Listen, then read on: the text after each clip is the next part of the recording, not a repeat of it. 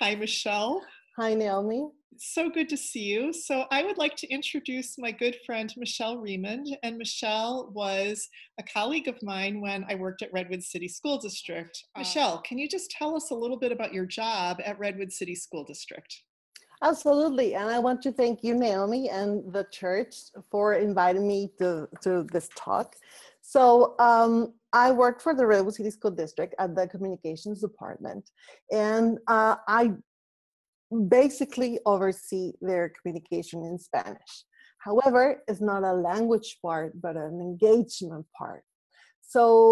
Honoring the cultural sensitivity of what we want to convey means knowing who our target audience is, and not only what they expect from the school, but also what is their sense of self. And that has become a huge part of my job because I'm sort of a bridge between the schools, the parents, the district, the cabinet members, the directors, to help them understand what's being a Latino parent like, what's being that on a public school system in the United States, and what being an immigrant is. I know you've been working round the clock practically on helping families who are going through some trauma because of COVID-19. And we can probably all imagine, but I wonder if you can describe what are some of the hardships that families in Redwood City are experiencing because of this pandemic? Um, One of the hardships is definitely how unstable their job situation is, because in some families, neither parents are working right now. And I served yesterday 3 families who texted me and say we ran out of our savings, so we have basically nothing, right? Like they were able to survive 3 or 4 weeks, but they're done. And so I see it in like the everyday life that can actually be solved because the city has a lot of services for those families. We have food distribution. We have the Fair Oaks Community Center is doing a lot of support, from assistance with rent or other expenses. And also we have the lunch distribution for minors and such. But it's also the system-wise. I think that is the biggest challenge. Parents are overwhelmed in so many ways. One of the layers is the at-home learning, which we have put in place, and it's awesome. I myself have, seen it because I have to walk parents through it. But having a parent who has a 3rd grade or 2nd grade literacy level, having to go with her child through Google Classroom, and Zoom meetings and everything, parents feel like this is too much. And when a parent feels inadequate, they don't feel as parents. They feel like children. And then sometimes the child takes the role of the parent, or the child himself disconnects, right? And right now the struggle is how to make parents feel that they are able, they can do this, right? So my job with them is with a phone or a screencastify and say, you can do this, you are able. And another part that has a deeper layer, it has to do with the compassion you were mentioning, is that parents being amazed that someone cares. When the teacher tells me, I have a child missing, I have 30 students, but 1 is missing, my class is not complete, could you please reach out to that family? And I, reach out and text and say, Senora, please come, we can do this. And they are, with the phone, and then the child appears in the screen, and the whole classroom is so happy, and the teacher said, we missed you. The moms have told me several times, I didn't know we matter. I didn't know the school would go so far for a child that's missing. So please imagine feeling that your absence is not worth the attention of others. And when we say you're worth, of course you're worth the help. When the parents feel that they have been helped in a way that shows their worth, they don't say thank you or just thank you. They bless you back. So that's awesome. And I always think that that is my standard of quality when I interact with them. Until I get the blessing, then I keep going. Because it's not just saying, give me, because I don't have anything. They take and they give. And that's an empowered parent. That is a part of the community. So the challenge is the families who are doubled up. And I can tell you, we have families that are 17 in a room, in a 2-bedroom apartment. Those are the communities there to have them on board consistently, not just once, but consistently. Right now, the challenge is for them to, I think they have passed the bump, the first bump, the emergency, this is where we're at. And then how long are we going to be like this? Which is a question we all share. How long is this going to take? Mm-hmm. And then I think that their despair takes different, is different to the despair of someone who has not to worry about rent, or they will cope because they're very resilient. But we don't know how coping would look like in this pandemic. So the needs are many right now, and there are so many ways that we might help. But I just wonder if you have any advice for those of us who are not suffering quite as much. How can we reach out and help somebody who maybe only lives a few miles away and is in a really different situation? Yes, so the needs, I agree with you, are a lot. I think that housing is one of them. So anything that we can push the authorities, around us to make sure it's very clear what the importance of social responsibility that we have, that we make sure the families that are at risk of losing their homes do not. The other part has to do with tap into what you're feeling right now. This feeling of not knowing what's going to happen, of being isolated, of sensing that you lost something so big that you cannot name it. That is the permanent feeling of an immigrant. Another thing that you could do, definitely, you could donate, if you want to make donations, to certain organizations that are collecting, I can share with you some of the links that weekly need diapers, food, clothing, but also all kinds of gift cards from restaurants, takeout, gas, the everyday life, not having, dish soap, toiletries, all of that bring dignity to the family, right? So those kind of donations are very, very important. And I think also the other part is being flexible. Right now, the invitation for being flexible, what does work look like? What does education look like? Instead of saying it should work like this, because if you who are educated and who have, full command of the language, full command of the citizenship, if this is your frustration, an immigrant will take all of this to go to the level you're proposing, right? So if you're flexible, then we can all meet, we can all grow. Otherwise, there will be always two understandings of the world. The one you are expecting to happen, and the one who just can't cope, right? So by being flexible, we are creating new meanings. And I think that will be the true compassion and justice that could bring the best of us in this time. Thanks so much, Michelle.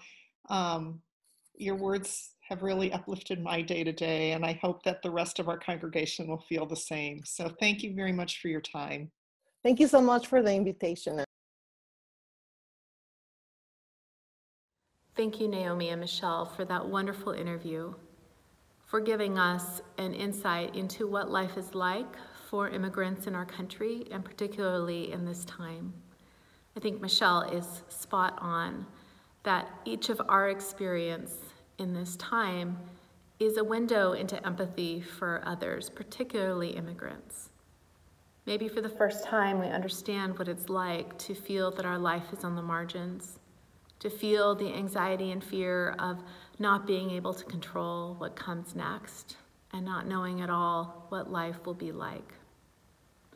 So let this time be an opening of empathy, and it also gives us insight into our scriptural text, because most of Scripture is written to people who are on the margins, who are experiencing anxiety and fear in some way, who are having some sort of an immigrant experience in their lives. That is certainly true of this text from 1 Peter today. And the writer essentially wants to say two things to those that he's writing. One, you matter. And two, your life is of consequence.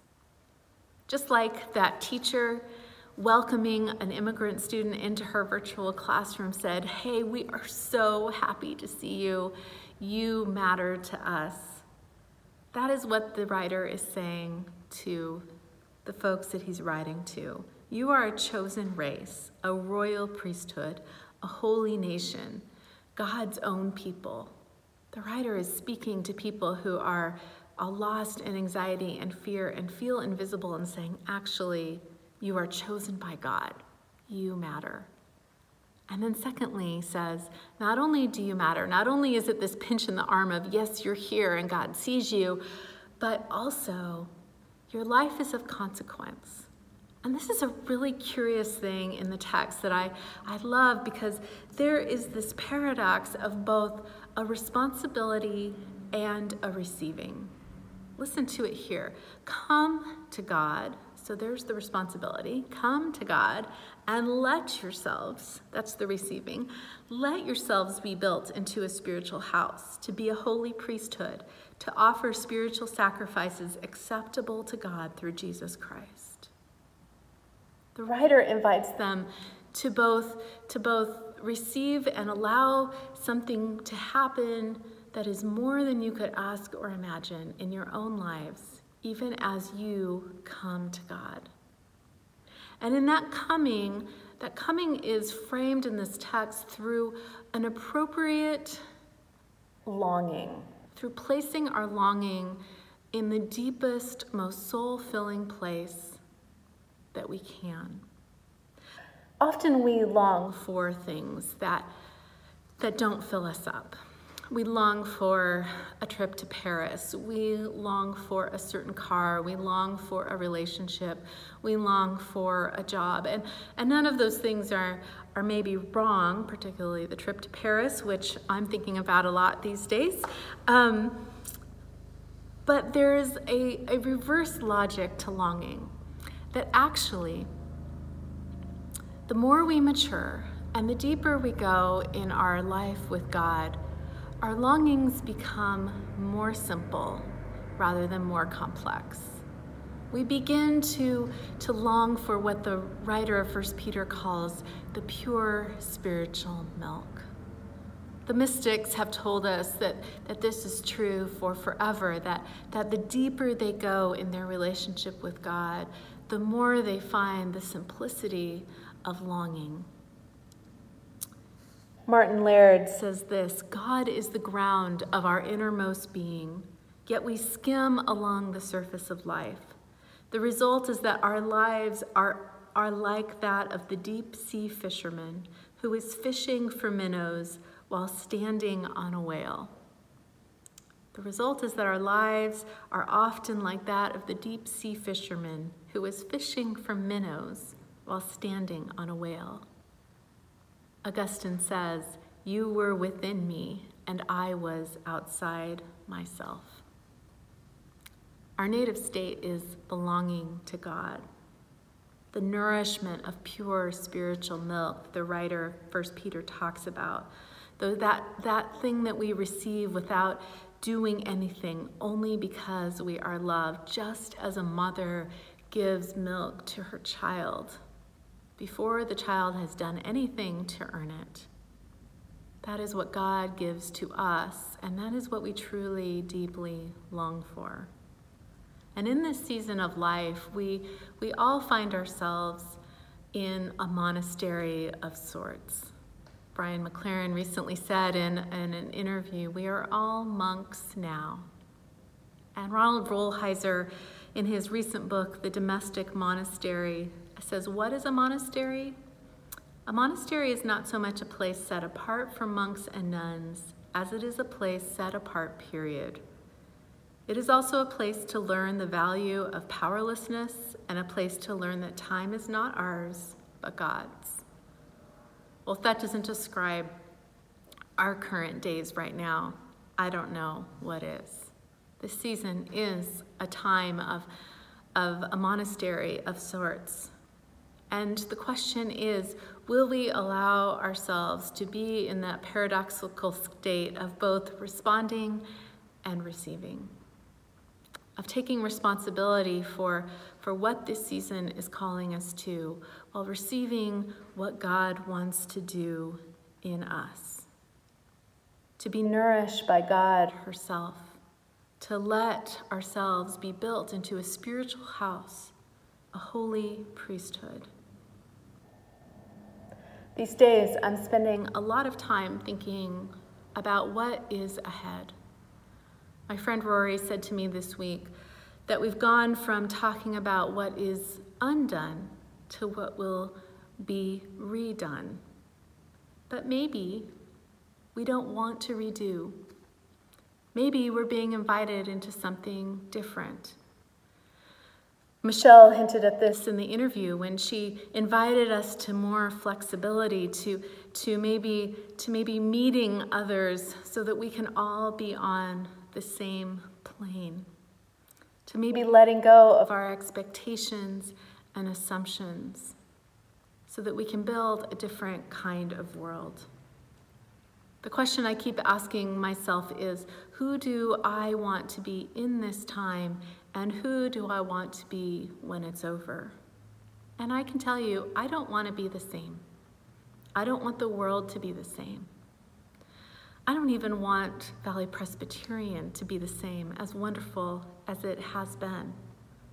I want all of us to move from being consumers to being community, from performance to participation, from fixing to healing, from cheap fast food to deep, nourishing soul food. I want us to live from a place of belonging, to know that we matter and that our lives are of consequence. This won't last forever, and I am so glad for that, but let's make it last. Let's allow ourselves to be made into that holy priesthood who knows that their actions matter, who steps into the world as healers with intention and the compassion of Jesus Christ. Amen.